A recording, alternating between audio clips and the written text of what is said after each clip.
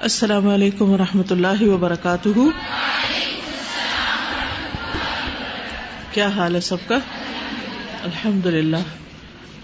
اس وقت کنسیڈر کریں اپنے آپ کو کہ آپ اللہ کا کلام پڑھنے اور سننے جا رہے ہیں تو آپ ایک عبادت کا کام کر رہے ہیں، اور عبادت کرتے ہوئے انسان کے اوپر ایک خاص کیفیت طاری ہونی چاہیے، دل کی غفلت دور ہونی چاہیے، توجہ دھیان اللہ سبحانہ تعالیٰ کی طرف ہونا چاہیے. اللہ کے کلام کو عزت بخشیں گے تو ہی فی جنات مکرمون کا درجہ پائیں گے. نحمده ونصلی علی رسولہ الکریم، اما بعد فاعوذ باللہ من الشیطان الرجیم. بسم اللہ الرحمن الرحیم. رب اشرح لی صدری ویسر لی امری واحلل عقدۃ من لسانی یفقہوا قولی. آیت نمبر 36 سے آخر تک.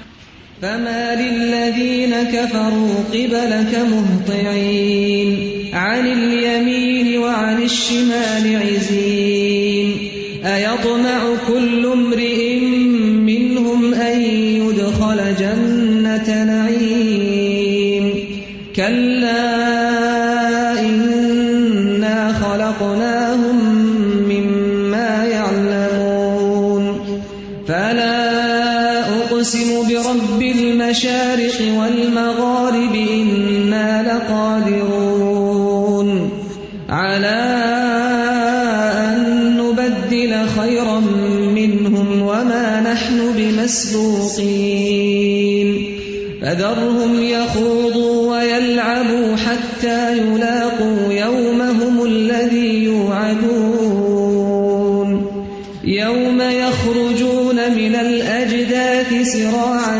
كأنهم إلى نصب يوفضون خاشعة أبصارهم ترهقهم ذلة ذلك اليوم الذي كانوا يوعدون. شروع کرتی ہوں اللہ کے نام سے جو بے انتہا مہربان نہایت رحم فرمانے والا ہے. سورۃ المعارج. ترجمہ: فما لی تو کیا ہے، الذین انہیں جنہوں نے، کفروا کفر کیا، قبلک آپ کی طرف، مہطعین دوڑتے چلے آنے والے ہیں، عن الیمین دائیں طرف سے، وعن الشمال اور بائیں طرف سے، عزین گروہ در گروہ. ایطمع کیا طمع رکھتا ہے، کل ہر، امرئن شخص، منہم ان میں سے، ان کے، یدخل وہ داخل کیا جائے گا، جنتا جنت میں، نعیم نعمتوں والی، کلا ہرگز نہیں، انا بے شک ہم، خلقناہم پیدا کیا ہم نے انہیں، مما اس سے جو، یعلمون وہ جانتے ہیں، فلا پس نہیں، اقسم میں قسم کھاتا ہوں، بربی رب کی، المشارق مشرقوں کے، والمغارب اور مغربوں کے، انا بے شک ہم، لقادرون البتہ قادر ہیں، علی اس پر، ان کے، نبدلا ہم بدل دیں، خیرن بہتر، منہم ان سے، وما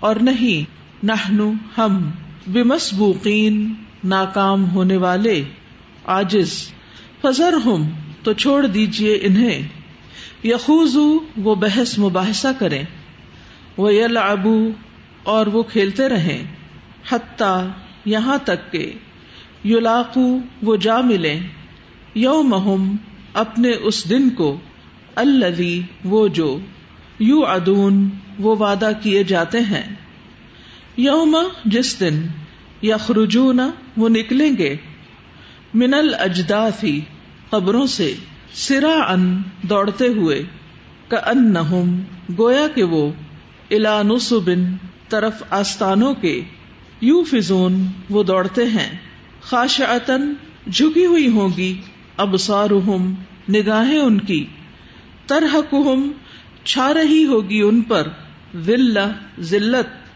ذالک یہ ہے، الیوم دن، الذی جس کا کانو تھے وہ یوعدون وہ وعدہ کیے جاتے. فما للذین کفروا قبلک مہطعین عن الیمین وعن الشمال عزین أَيَطْمَعُ كُلُّ امْرِئٍ مِّنْهُمْ أَن يُدْخَلَ جَنَّةَ نَعِيمٍ كَلَّا إِنَّا خَلَقْنَاهُمْ مِمَّا يَعْلَمُونَ فَلَا أُقْسِمُ بِرَبِّ الْمَشَارِقِ وَالْمَغَارِبِ إِنَّا لَقَادِرُونَ عَلَىٰ نبدل خيرا منهم وما نحن بمسبوقين فذرهم يخوضوا ويلعبوا حتى يلاقوا يومهم الذي يوعدون يوم يخرجون من الأجداث سراعا كأنهم إلى نصب يوفضون خاشعة أبصارهم ترهقهم ذلة ذلك اليوم الذي كانوا يوعدون. فما للذين كفروا قبلك مهطعين ان لوگوں کو جنہوں نے کفر کیا کیا ہو گیا ہے کہ آپ کی طرف سر اٹھائے دوڑے آ رہے ہیں. عن الیمین وعن الشمال دائیں جانب سے بھی اور بائیں جانب سے بھی، عزین گروہوں میں، ٹولوں میں، چھوٹی چھوٹی ٹکڑیوں میں. نبی صلی اللہ علیہ وسلم جب لوگوں کو قرآن سناتے تو مکہ میں، یہ مکی صورت ہے، جب آپ قرآن سناتے تو حرم میں آپ پڑھتے، اور جب آپ پڑھ کر سناتے تو کفار جو آپ کا انکار کرتے تھے وہ آپ کی طرف دوڑتے چلے آتے تاکہ آپ کو جھٹلائیں، آپ کا مذاق اڑائیں اور آپ کو پریشان کریں. تو اللہ سبحانہ وتعالیٰ فرماتے ہیں فَمَا لِلَّذِينَ كَفَرُوا، آخر ان لوگوں کو ہے کیا جو انکار کر رہے ہیں، یہ ایسا رویہ کیوں اختیار کر رہے ہیں. قبلک آپ کی طرف، یعنی آپ کے ارد گرد، مہطعین دوڑے چلے آ رہے ہیں. اہطاء کہتے ہیں کسی کی طرف تیزی سے بڑھنا اور لپکنا، تیزی کے ساتھ کسی کی طرف رخ کر کے دوڑتے ہوئے، اپنی نظر کو کسی چیز پر جمائے ہوئے، کسی رکاوٹ کی پرواہ نہ کیے بغیر دوڑتے ہوئے آنا. یہ ان لوگوں کا حال تھا کہ وہ آپ کو جھٹلانے کے لیے اور آپ کا مذاق اڑانے کے لیے آپ کی طرف آتے. عن الیمین ایک ٹولی دائیں جانب سے آ رہی ہے، وہ عن الشمال اور ایک بائیں جانب سے آ رہی ہے. عزین عزت ان کی جمع، الگ الگ شکلوں میں، یعنی چھوٹے چھوٹے گروہوں کی شکلوں میں. نبی صلی اللہ علیہ وسلم کی رسالت سے پہلے بھی یہ لوگ حرم میں بیٹھ کر چھوٹی چھوٹی ٹولیوں میں اپنی مجلسیں جماتے، ہنسی مذاق کرتے، شعر و شاعری کرتے، اور سوشلائزنگ کی ایک جگہ انہوں نے بنا رکھی تھی. لیکن جب نبی صلی اللہ علیہ وسلم نے اللہ کی طرف لوگوں کو بلایا تو اب ان کو ایک نئی بات ہاتھ آ گئی، اور وہ اپنے ان چھوٹے چھوٹے گروپس میں بیٹھ کے جو قرآن میں سے نازل ہوتا اس کا مذاق اڑاتے، یا اس پر بحث کرتے، یا اس کا انکار کرتے، یا اس کو جھٹلاتے. تو ان کی اس کیفیت کو کچھ یوں بیان کیا گیا ہے کہ ان کی عقل کو کیا ہو گیا ہے، یہ اس طرح کا رویہ کیوں اختیار کیے ہوئے ہیں. پھر آپ دیکھیے کہ یہاں پر جو مہطعین کا لفظ ہے یہ خاص طور پر قابل ذکر ہے. صرف مسرعین نہیں کہا گیا، جبکہ اس کے معنی میں تیز دوڑنا آتا ہے. اس کے معنی میں دوڑتے ہوئے آنا بھی مراد ہے، لپکنا بھی مراد ہے، اور اعراض کرنا بھی، جیسا کہ سورۃ المدثر میں آتا ہے فَمَا لَهُمْ عَنِ التَّذْكِرَةِ مُعْرِضِينَ. وہ آتے تو آپ کی طرف تھے لیکن قبول کرنے کے ارادے سے نہیں آتے تھے، بلکہ انکار کے ارادے سے آتے تھے. تو سورۃ المدثر 49 میں اللہ تعالیٰ فرماتے ہیں فَمَا لَهُمْ عَنِ التَّذْكِرَةِ مُعْرِضِينَ. ان کو کیا ہے کہ اس نصیحت سے منہ پھیر رہے ہیں، اعراض برت رہے ہیں. كَأَنَّهُمْ حُمُرٌ، گویا یہ وحشی گدھے ہیں، مستنفرہ، بھاگے ہوئے، فرت من قسورہ، جو شیر سے ڈر کر بھاگ نکلے ہیں. اسی طرح مہطعین کا ایک معنی حیرت اور تعجب سے دیکھنا بھی ہے، یعنی یہ آپ کی طرف حیرت اور تعجب سے دیکھتے ہیں. گویا آپ ان کو کوئی ایسی چیز پڑھا رہے ہیں، بتا رہے ہیں، سکھا رہے ہیں کہ جو ان کی سمجھ سے بالا ہے. یعنی آپ تو ان کو قرآن سنا رہے ہیں، واعظ و نصیحت کر رہے ہیں، قیامت کے احوال بیان کر رہے ہیں، اور یہ ہے کہ آپ کی طرف آ کر کبھی شور مچانا شروع کر دیتے ہیں، کبھی تالیاں بجاتے ہیں، کبھی مذاق اڑاتے ہیں. تو ان کی ان باتوں کا مقصد کیا ہے؟ اور چونکہ یہ نبی صلی اللہ علیہ وسلم کی دعوت توحید کی دعوت تھی، اور انہیں توحید کی دعوت سے سخت انکار تھا، اور ان کے تن بدن میں آگ لگ جاتی تھی جب ان کے بتوں کو اکنالج نہیں کیا جاتا تھا. نبی صلی اللہ علیہ وسلم کے زمانے میں یہ کفار اور مشرکین ہر روز آپ کو دیکھتے تھے، اور آپ کو جو معجزات ملے ان کا بھی مشاہدہ کرتے تھے، اور خود قرآن کی شکل میں جو معجزہ آپ کو ملا تھا اس کو بھی سن رہے تھے. لیکن ان چیزوں کا ان پر کوئی اثر نہیں ہوتا تھا، وہ کچھ فائدہ نہیں اٹھاتے تھے، اور وہ آپس میں گروہوں کی شکل میں ایک دوسرے کی سپورٹ لے کر آپ کی دعوت کا انکار کرتے تھے. تو اللہ تعالیٰ نے ان کی اس بدبختی پر حیرت کا اظہار کیا ہے کہ انہیں کیا ہے جو یہ نصیحت سے منہ موڑتے ہیں. سخت بدکنے والے گدھوں کی طرح. گدھے ان کو اس لیے کہا گیا کہ ان کی عقل کام نہیں کرتی. وہی کلام جو دلوں میں اترنے والا ہے اور انسان کی تقدیر بدل دینے والا ہے، یعنی اس کے حالات اور اس کے اعمال کے اندر تبدیلی پیدا کرنے والا ہے. اور یہاں حال یہ ہے کہ یہ اس سے کچھ فائدہ نہیں اٹھا رہے. ایطمع کل امرئ منہم، کیا امید رکھتا ہے، طمع رکھتا ہے، لالچ رکھتا ہے، کل امرئ منہم، ان میں سے ہر ایک، ان یدخل، کہ وہ داخل کر دیا جائے گا، جنت نعیم، نعمتوں بھری جنت میں.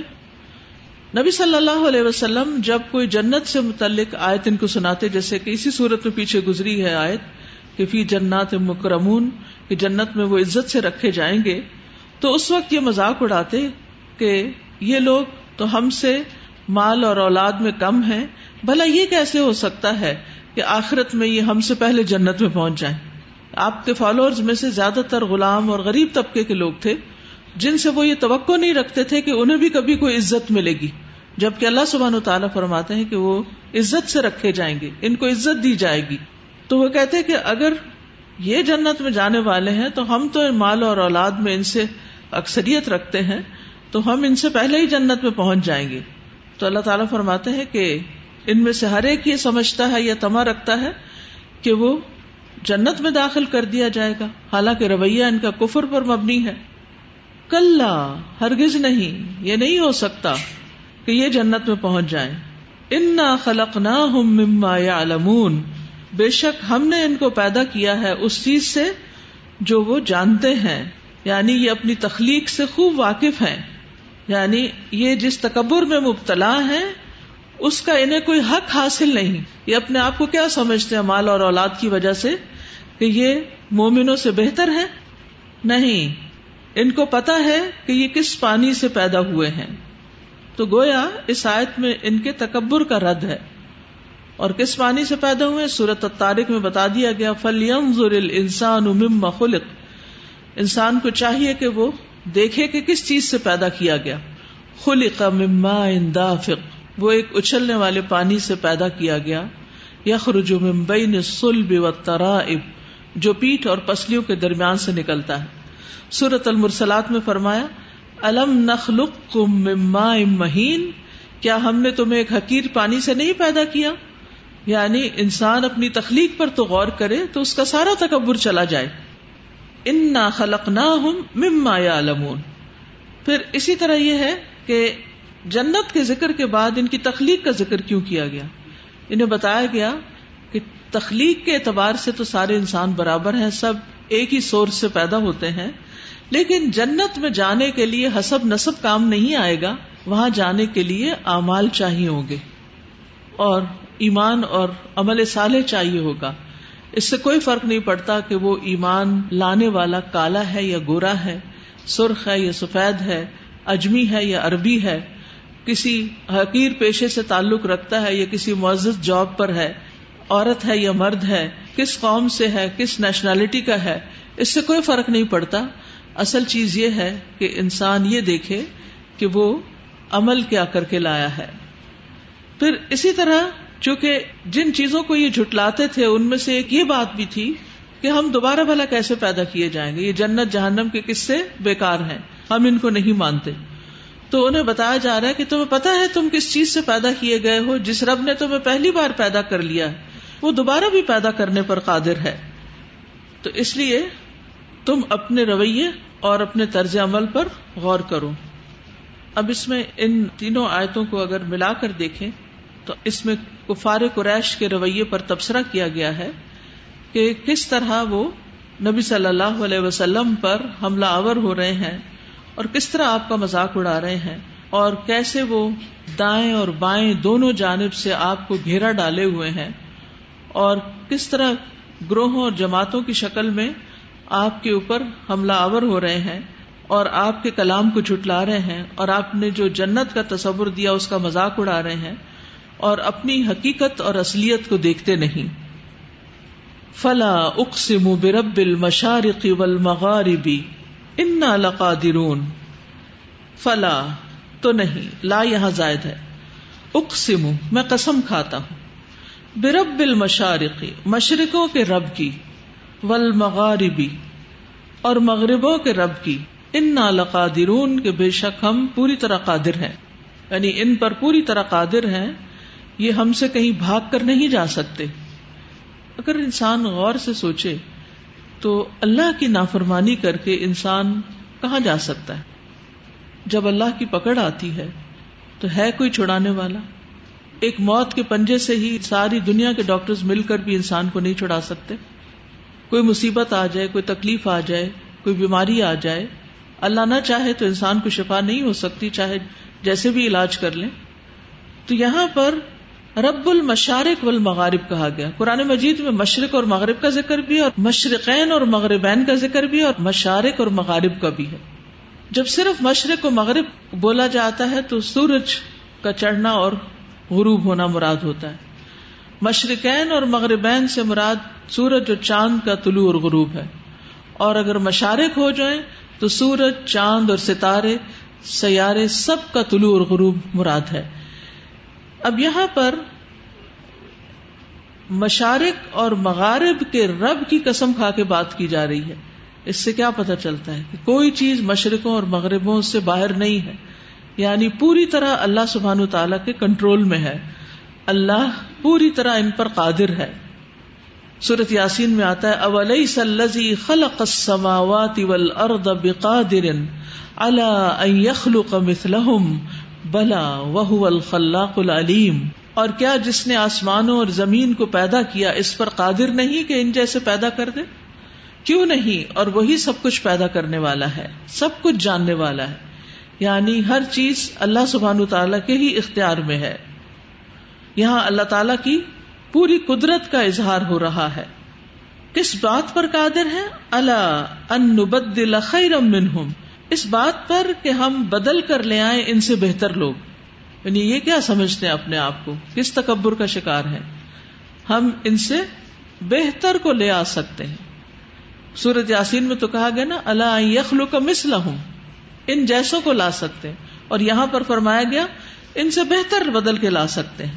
وَنُنشِئَكُمْ فِي مَا لَا تَعْلَمُونَ وَمَا نَحْنُ بِمَسْبُوقِينَ، اور ہم کچھ عاجز نہیں ہیں. یعنی ان کے انکار سے فرق نہیں پڑتا، ہم ان کو ختم کر کے نئی مخلوق لا سکتے ہیں اور یہ پیچھے چھوڑ دیے جائیں گے. ایک ہوتا ہے سابق، سابق کہتے ہیں آگے جانے والے کو، جو ریس میں آگے نکل جاتا ہے. مسبوق ہوتا ہے جو پیچھے چھوڑ دیا جائے. یعنی اگر یہ ایمان نہیں لائیں گے تو یہ ذلیل و خوار ہو کر رہ جائیں گے، پیچھے چھوڑ دیے جائیں گے، اور اللہ تعالیٰ دوسری مخلوق لے آئے گا، اور اللہ اس پر پوری طرح قادر ہے. فذرہم، تو چھوڑ دو انہیں، یخوضوا، یہ مشغول رہیں، بحثیں کرتے رہیں، ویلعبوا، اور کھیل کود کریں، کھائیں پیئیں مستی کریں، حتی یلاقوا یومہم الذی یوعدون، یہاں تک کہ جا ملے اپنے اس دن سے جس کا یہ وعدہ کیے جاتے ہیں. وہاں وہ اپنے اعمال کا نکال اور وبال دیکھ لیں گے. دو چیزیں انسان کو فائدہ نہیں دیتی زندگی میں، علم کے معاملے میں بحث مباحثہ، دوسروں کی بات کو صرف تنقیدی نظر سے دیکھنا اور رد کر دینا. یعنی کوئی کچھ بتائے، کوئی نصیحت کرے، کوئی سمجھائے تو اس میں کوئی نہ کوئی تنقید کا پہلو نکال کے کوئی حجت بازی کر کے اس کو فضول قرار دینا. اور دوسرا کھیل کود. کھیل کود میں جو محنت کی جاتی ہے وہ انسان کی شخصیت کو بنانے میں، انسان کی اس دنیا اور اگلی دنیا کو کامیاب کرنے میں کچھ زیادہ فائدہ نہیں دیتی. ہو سکتا ہے کھیلنے کودنے کا وقتی طور پر ایک فائدہ ہو، انجوائمنٹ ہو، ایک انٹرٹینمنٹ ہو، لیکن جو طالب علم سنجیدہ ہوتا ہے، جو انسان اپنی زندگی میں سیریس ہوتا ہے، وہ کسی بڑے مقصد کو حاصل کرنا چاہتا ہے تو وہ نمبر 1 بیکار چیزوں میں نہیں الجھتا، اور نمبر 2 کھیل کود میں اپنا وقت ضائع نہیں کرتا. لیکن یہ اہل مکہ یہی 2 کام کر رہے تھے کہ نبی صلی اللہ علیہ وسلم کی دعوت کو جھٹلا رہے تھے. کس طرح کہ جو بات بھی آپ کرتے دوبارہ پیدا ہونے کی، جنت کی، جہنم کی، اس میں سے کوئی نہ کوئی نقطہ نکال کے مذاق اڑانے لگتے. اور دوسرے پھر ان کو اپنی زندگی میں کوئی خاص مقصد نہیں تھا، وہ صرف کھانے پینے، ایٹ ڈرنک اینڈ بی میری، خوشیاں منانے اور میلوں میں آنے جانے، بس اس طرح کی چیزوں میں مشغول تھے. تو اللہ تعالیٰ فرماتے ہیں کہ ان کو ان کے حال پہ چھوڑ دو. یہ اگر آپ کی بات نہیں مانتے، آج یہ نہیں سمجھتے، تو چھوڑ دیجئے ان کو، ان کی باتوں پر صبر کیجئے. حتی یلاقوا یومہم، یہاں تک کہ اپنے اس دن سے ملاقات کریں. کون سا دن؟ قیامت کا دن. یعنی قیامت کے دن اپنے انجام کو دیکھ لیں. الذی یوعدون، جس کا یہ وعدہ کیے جاتے ہیں. تو بات یہ ہے کہ دین کے معاملے میں فضول قسم کی بحثیں کرنا ہلاکت خیز ہے. اللہ اور اس کے رسول کی بات کو ایز اٹ از لے لینا چاہیے. قال اللہ وقال الرسول، کان کھڑے ہو جانے چاہیے. یا ایھا الذین آمنوا کی پکار آئے تو پوری طرح متوجہ ہو جانا چاہیے، سنجیدگی اختیار کرنی چاہیے، اپنے اوپر ایک خاص کیفیت طاری کر لینی چاہیے، دل اور نگاہوں میں ادب ہونا چاہیے کہ اللہ تعالیٰ فرما رہے ہیں، اللہ کے رسول صلی اللہ علیہ وسلم فرما رہے ہیں، میری بھلائی اور میری خیر اسی میں ہے. اور پوری خوشی کے ساتھ اور پوری محبت کے ساتھ اس کو ایکسپٹ کر لیں، اس کا انکار نہ کریں، اس پر نکتہ چینی نہ کریں، اس پر تنقید نہ کریں. کیونکہ جس شخص کی گفتگو درست نہیں ہوگی پھر اس کا عمل بھی درست نہیں ہوگا. جس کی باتوں میں بحث مباحثہ ہوگا اس کے عمل میں بھی کلنڈرا پن ہوگا، وہ ایک نان سیریس انسان ہے. ایسا شخص دنیا میں کسی کے سمجھائے نہیں سمجھتا. تو وہ دن آنے دیں جس میں ان کو اپنے اعمال کا پتہ چل جائے گا. قرآن مجید میں آتا ہے سورۃ الطور میں، فَوَيْلٌ يَوْمَئِذٍ لِّلْمُكَذِّبِينَ الَّذِينَ هُمْ فِي خَوْضٍ يَلْعَبُونَ. تو اس دن جھٹلانے والوں کے لیے بڑی ہلاکت ہے، وہ جو فضول بحث میں کھیل رہے ہیں. یعنی سنجیدہ ٹاپکس کو اوائڈ کرنے کے لیے اپنے آپ کو ایسی باتوں میں الجھائے ہوئے ہیں جن کا کچھ فائدہ نہیں، کوئی نتیجہ نہیں نکلنے والا. کبھی داعی کے اوپر کوئی تنقید، کبھی پیغام کے اندر کوئی عیب نکالنا، اور کبھی کوئی مذاق والی بات نکال کے اس میں سے اس کو ہلکا ثابت کر دیں. پیچھے ہم پڑھ چکے ہیں نا سورۃ القلم میں، کہ یوں لگتا ہے کہ جیسے یہ آپ کو اپنی نگاہوں سے پھسلا دیں، کبھی نگاہوں سے، کبھی باتوں سے، کبھی تانوں سے، کبھی جھٹلا کے، کبھی مذاق اڑا کے. آپ سوچ سکتے ہیں کہ نبی صلی اللہ علیہ وسلم کو دعوت دینے کے معاملے میں کیسی کیسی مشکلات پیش آئیں، کیسی کیسی مخالفتیں تھیں، کیسے کیسی تکلیفیں آپ نے اٹھائیں. اور آج ہم چھوٹی سی بات سے گھبرا اٹھتے ہیں اور اللہ کا پیغام دینے سے کترا جاتے ہیں. تو یاد رکھیے، جو لوگ اپنے دین کو کھیل تماشا بنا لیں پھر ان کا انجام اچھا نہیں ہوتا. سورۃ الانعام میں فرمایا، وَذَرِ الَّذِينَ اتَّخَذُوا دِينَهُمْ لَعِبًا وَلَهْوًا وَغَرَّتْهُمُ الْحَيَاةُ الدُّنْيَا وَذَكِّرْ بِهِ أَن تُبْسَلَ نَفْسٌ بِمَا كَسَبَتْ لَيْسَ لَهَا مِن دُونِ اللَّهِ وَلِيٌّ وَلَا شَفِيعٌ وَإِن تَعْدِلْ كُلَّ عَدْلٍ لَا يُؤْخَذْ مِنْهَا أُولَئِكَ الَّذِينَ أُبْسِلُوا بِمَا كَسَبُوا لَهُمْ شَرَابٌ مِّنْ حَمِيمٍ وَعَذَابٌ أَلِيمٌ بِمَا كَانُوا يَكْفُرُونَ. اور ان لوگوں کو چھوڑ دیجئے جنہوں نے اپنے دین کو کھیل اور دل لگی بنا لیا ہے، دین کو بھی ایک انٹرٹینمنٹ کی چیز بنا لیا، اور انہیں دنیا کی زندگی نے دھوکہ دیا. اور اس کے ساتھ نصیحت کیجئے کہ کہیں کوئی جان اس کے بدلے ہلاکت میں نہ ڈال دی جائے جو اس نے کمایا. یعنی لوگوں کو ان کے اعمال کے بارے میں خبردار کرتے رہیے کہ ایسے کام نہ کرے کہ جس سے انسان مصیبت میں پڑ جائے. اس کے لیے اللہ کے سوا نہ کوئی مددگار ہو اور نہ کوئی سفارش کرنے والا. اور اگر وہ فدیہ دے، ہر فدیہ، تو اس سے نہ لیا جائے. یہی لوگ ہیں جو ہلاکت کے سپرد کیے گئے. اس کے بدلے میں جو انہوں نے کمائی کی ان کے لیے گرم پانی سے پینا اور دردناک عذاب ہے، اس وجہ سے کہ وہ کفر کرتے تھے.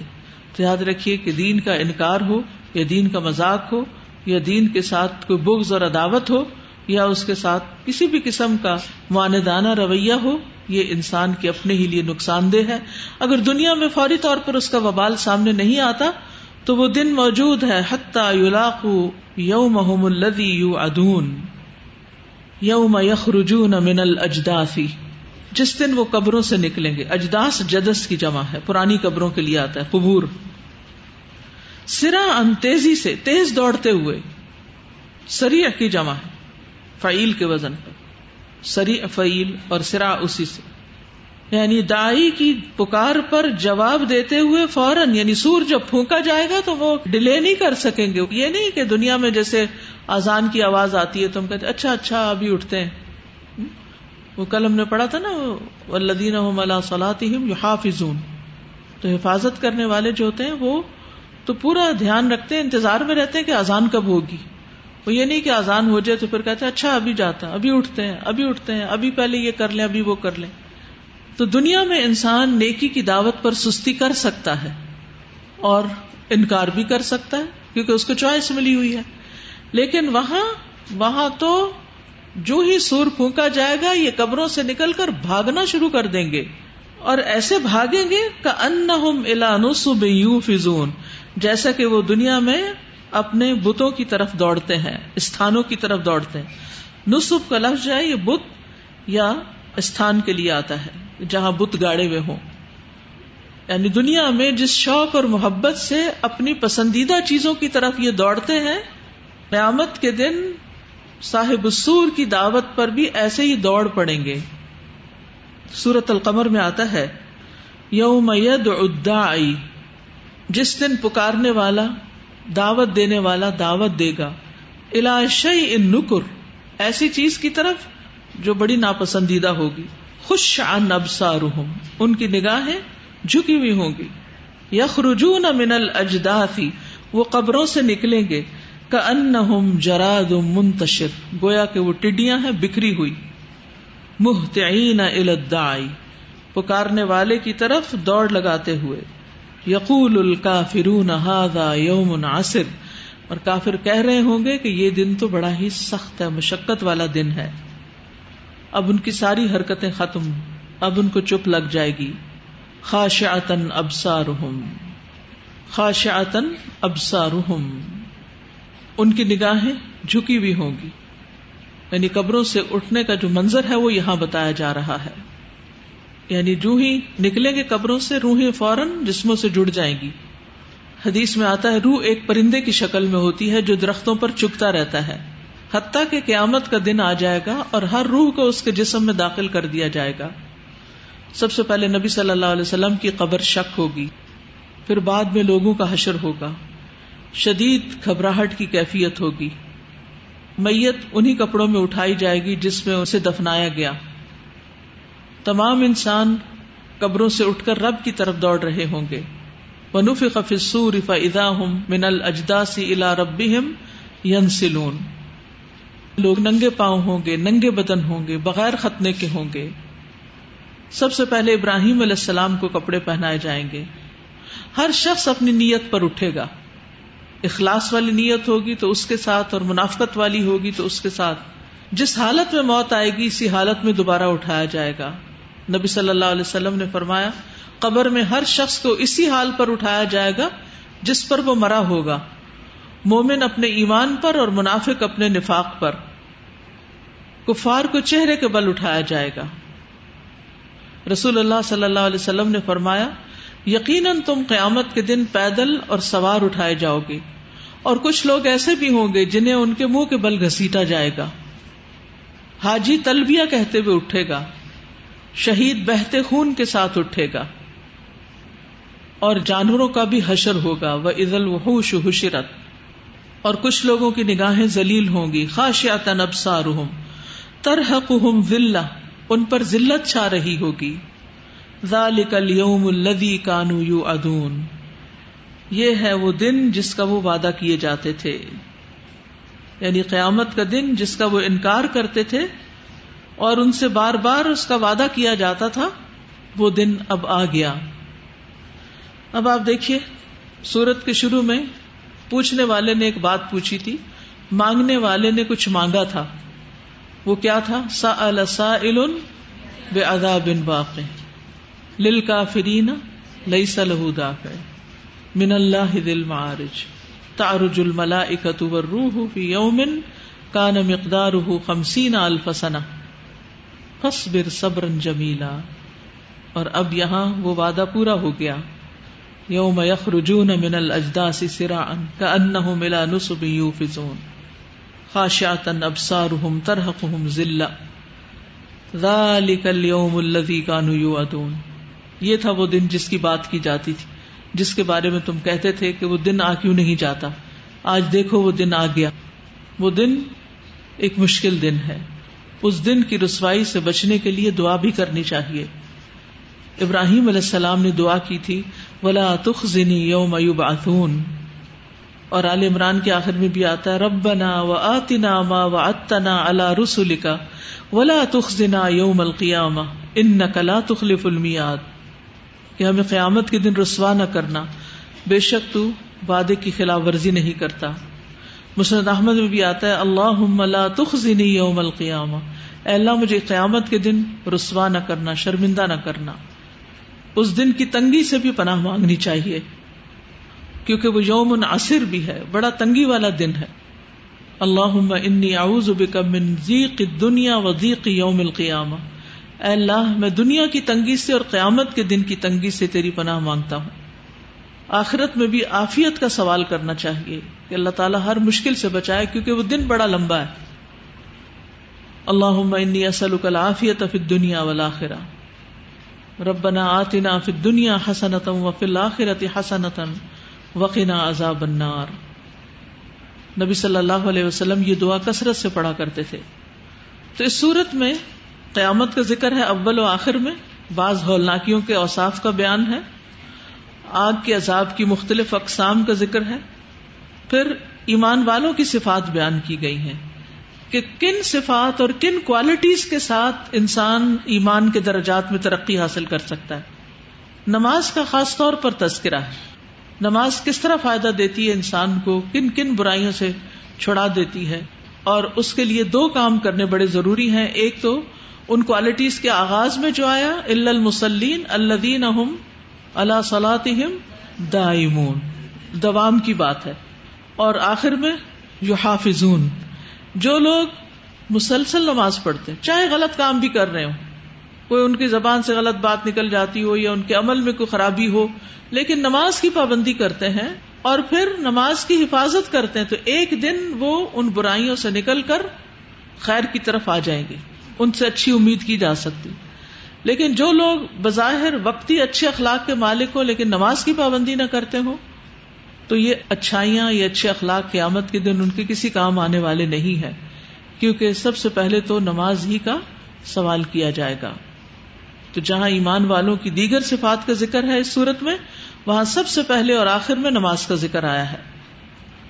جو نماز کی حفاظت کرے گا وہ حقوق اللہ اور حقوق العباد کی بھی حفاظت کرے گا، وہ باقی عبادات اور اخلاقیات کی بھی حفاظت کرے گا. تو جو شخص ان بلند کاموں کو پسند کرے گا جن کا ذکر اس صورت میں کیا گیا ہے، تو اس سے اس کی شخصیت کی تکمیل ہو جائے گی انشاءاللہ. فما للذین کفروا قبلک مہطعین عن الیمین وعن الشمال عزین أَيَطْمَعُ كُلُّ امْرِئٍ مِّنْهُمْ أَن يُدْخَلَ جَنَّةَ نَعِيمٍ كَلَّا إِنَّا خَلَقْنَاهُمْ مِمَّا يَعْلَمُونَ فَلَا أُقْسِمُ بِرَبِّ الْمَشَارِقِ وَالْمَغَارِبِ إِنَّهُ قادرون على أن نبدل خيرا منهم وما نحن بمسبوقين فذرهم يخوضوا ويلعبوا حتى يلاقوا يومهم الذي يوعدون يوم يخرجون من الأجداث سراعا كأنهم إلى نصب يوفضون خاشعة أبصارهم ترهقهم ذلة ذلك اليوم الذي كانوا يوعدون. جی سورت کے آغاز میں بھی جو بات ہوئی کہ سأل سائل بعذاب واقع، اور پھر یہاں پہ بھی فذرهم يخوضوا ويلعبوا، تو ایک شخصیت کا بھی اندازہ ہوتا ہے کہ اس طرح کے کھیل تماشے اور اس طرح کی چیزوں سے انسان کے اندر جو یہ آخرت کے اوپر یقین اور آخرت کو فوکس کرنا ہے، یہ بھی یعنی اس میں کمی آ جاتی ہے. انسان پھر آخرت کو سامنے رکھ کے کام نہیں کر سکتا. اس کے برعکس جو درمیان میں جو مومنین کی صفات کی ذکر ہوا ہے، ان کے کاموں سے لگتا ہے کہ بہت فوکسڈ ہیں. نماز اور صدقہ اور ساری جن چیزوں کا ذکر آ رہا ہے، یہ وہی کر سکتا ہے ان کی حفاظت کے جو کھیل اور تماشے اور ان چیزوں سے یعنی ایک طرف ہو. بالکل، بہت اچھا پوائنٹ ہے. اس میں آپ دیکھیے کہ دو طرح کی شخصیات سامنے آ رہی ہیں. اگرچہ صورت ایک خاص کانٹیکس میں نازل ہوئی ہے کفار مکہ کے، لیکن ہمیں دیکھنا چاہیے کہ ہم کن کے طرز عمل کی پیروی کر رہے ہیں. ہم کیا جب دین کی کوئی بات ہوتی ہے، قرآن کی کوئی بات ہوتی ہے، تو محض سوال جواب اور بحث مباحثہ کر لیتے ہیں، یا پھر سنجیدگی سے ان باتوں پر عمل کرتے ہیں جو کرنے کو کہا گیا؟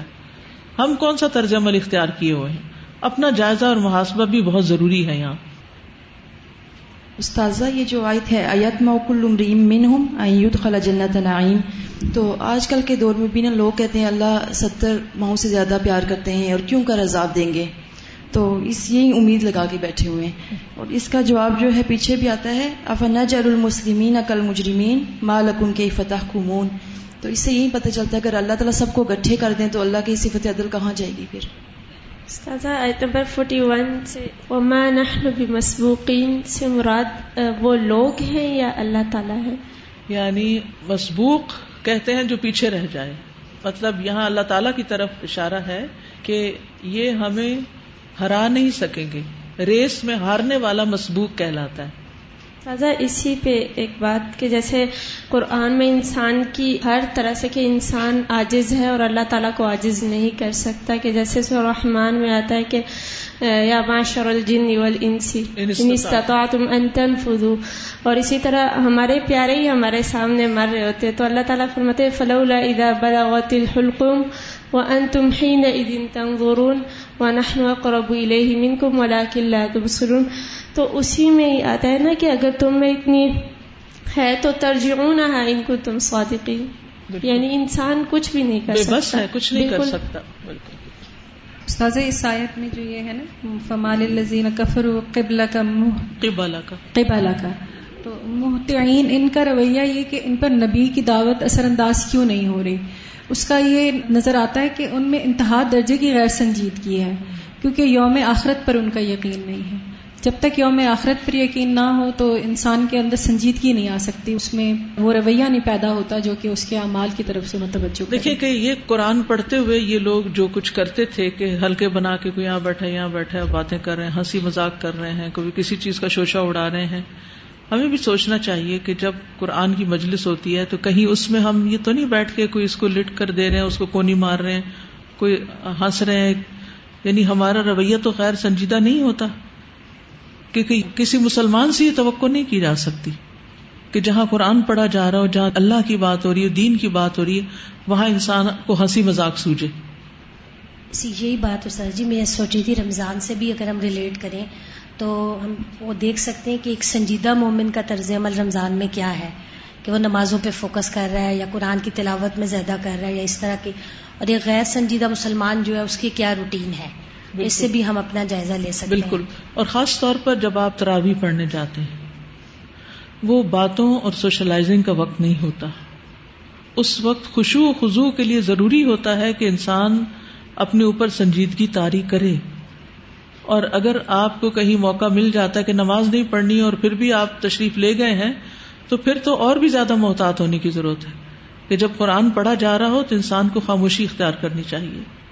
اور اگر آپ کے ساتھ بچے ہوں تو ان کو اپنے ساتھ رکھیے تاکہ آپ کی نماز میں بھی خلل نہ ہو اور دوسروں کی بھی نہ ہو. مسجدوں کا احترام، نماز والی جگہوں کا احترام ہم سب پر لازم ہے اور یہ نمازوں کی حفاظت میں آتا ہے. اسی طرح سر جی اس صورت میں بھی اور پچھلی جو صورت الحاقہ تھی دونوں میں یہ جو مجرمین ہوں گے ان کی جو تصویر کھینچی گئی اس میں یہ ایک ہی الفاظ آئے خاشعۃ ابصارہم ترہقہم ذلہ. بالکل کہ ذلت کے ساتھ یعنی رسوائی کے ساتھ یہ جو نگاہ نیچی ہوتی ہے انسان کی تو یہ مجرموں کی ہے. ہم نے آج سورہ یاسین پڑھی تھی تو میں اس سے ریزمبل کر رہی تھی. دونوں میں بہت ساری چیزیں جو تھیں وہ سیم تھی. کسی اسپیکٹ پہ وہ لاؤڈ کرائے کا ذکر ہے، وہ صیحتن ورڈ آیا ہے، تو پھر ہیونلی باڈیز کا آیا ہے، پھر آخر میں وہاں پہ توعدون آیا ہے، وہاں پہ ترجعون آیا، یہاں توعدون آیا.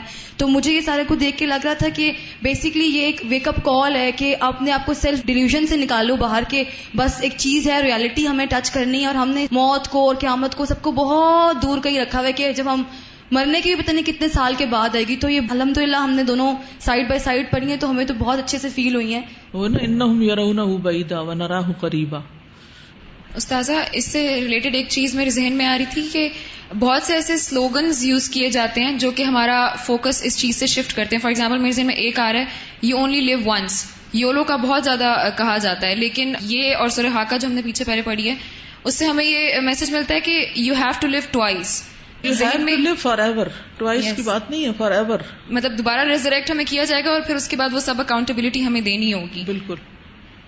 استاذہ جیسے یہاں لاسٹ آیت میں آیا خاشعۃ ابصارہم ترہقہم ذلہ، تو قرآن میں ایک اور جگہ بھی آتا ہے نا للذین احسنوا الحسنى وزیادہ ولا يرہق وجوہہم قتر ولا ذلہ اولئک اصحاب الجنۃ ہم فیہا خالدون. جزاک اللہ.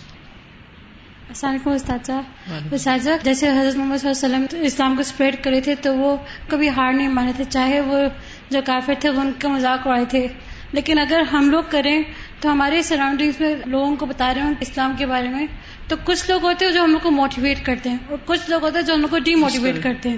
لیکن جو لوگ ڈی موٹیویٹ کرتے ہیں ہم لوگ ان کی بات مان کے ہم لوگ رک جاتے ہیں. یہ کنسیڈر نہیں کرتے کہ جو ہم لوگ کو موٹیویٹ کر رہے ہیں ہم لوگ ان کے ساتھ چلیں. السلام علیکم. میں بھی 42 آیت نمبر پہ کہنا چاہ رہی تھی کہ جب انسان کھیل تماشا یا جو لغویات ہوتی ہیں فضول قسم کی چیزیں ہوتی ہیں جب اس میں زیادہ پڑ جاتا ہے تو جو سنجیدہ چیزیں ہوتی ہیں نا اس میں دل لگتا ہی نہیں ہے، کوئی نصیحت کی بات یا دل نہیں لگتا. صحیح کی بات آپ نے. آج کے بچے جو ہر وقت سکرینز پر گیمز کھیل رہے ہیں ان کو کوئی سنجیدہ بات سمجھ میں آتی ہے؟ کوئی قرآن کی بات ان کے دل میں جاتی ہے؟ کتنا مشکل ہو جاتا ہے. تو اس کے لیے بھی اندر اور باہر دونوں طرف ماحول بنانا پڑتا ہے تب یہ قرآن اندر اترتا ہے. السلام علیکم. وعلیکم السلام. یوزلی یہی ہوتا ہے کہ پیرنٹس کہتے ہیں کہ بچے ابھی چھوٹے ہیں نہیں جگاتے نماز کے لیے، چلو بڑے ہوئے پڑھ لیتے ہیں. پھر جب وہ بڑے ہوتے ہیں اسی طرح چلتا رہتا ہے اور پھر وہ پابندی اس طرح سے نہیں کر سکتے جس طرح اگر چھوٹے ہوں. تو ادھر نماز کے بارے میں بتایا گیا ہے کہ اگر آپ کی نماز سیدھی ہے تو ایک نہ ایک دن آپ راستے پہ آ جاؤ گے. اگر نماز نہیں ہے تو کچھ نہیں ہے.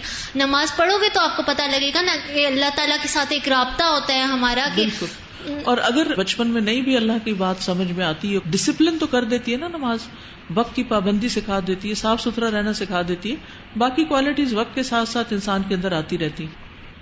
السلام علیکم استاذہ میں اس سلسلے میں ایک بات کرنا چاہ رہی تھی. مطلب پچھلے 10-12 سال سے جب سے دین کا کام الحمدللہ اللہ نے توفیق دی کرنے کی، جو ایکسپیرینشل لرننگ ہے اس میں میں نے دیکھا کہ جو لوگوں کی عمر ہے وہ بالکل میٹر نہیں کرتی. کھیل کود اور یہ جس آیت کا بھی ہم ذکر کر رہے ہیں اس کے اندر یعنی استاذہ لوگوں کی عمر جتنی بھی ہو لیکن اگر وہ مذاق میں رہنے والے لوگ ہیں تو وہ ہدایت کی طرف نہیں آ پاتے. اور ایک فزیکل اپیئرنس میں نے چیز دیکھی کہ بظاہر مجھے لوگ بہت ماڈ اسکوٹ لگے لیکن بیہیویئر میں سنجیدہ تھے، ہدایت کی طرف بہت جلدی آئے. تو یہ بھی ایک بات ہے کہ جیسے میں ٹین ایجر بچیوں کی جب کلاس لیتی ہوں تو وہ ہر وقت یہ کہتی ہیں میم ہم مونوپلی کھیل سکتے ہیں، ہم فلاں گیم کھیل سکتے ہیں، فلاں کھیل سکتے ہیں. تو میں ان کو دیکھ رہی ہوتی ہوں کہ ان کی ساری توجہ کھیل کود کی طرف ہوتی ہے. تو وہی بات ہے کہ جس وقت یہ کھیل کود زندگی میں کم ہوتا ہے تو مقصد کی طرف آ جاتا ہے بندہ. بالکل.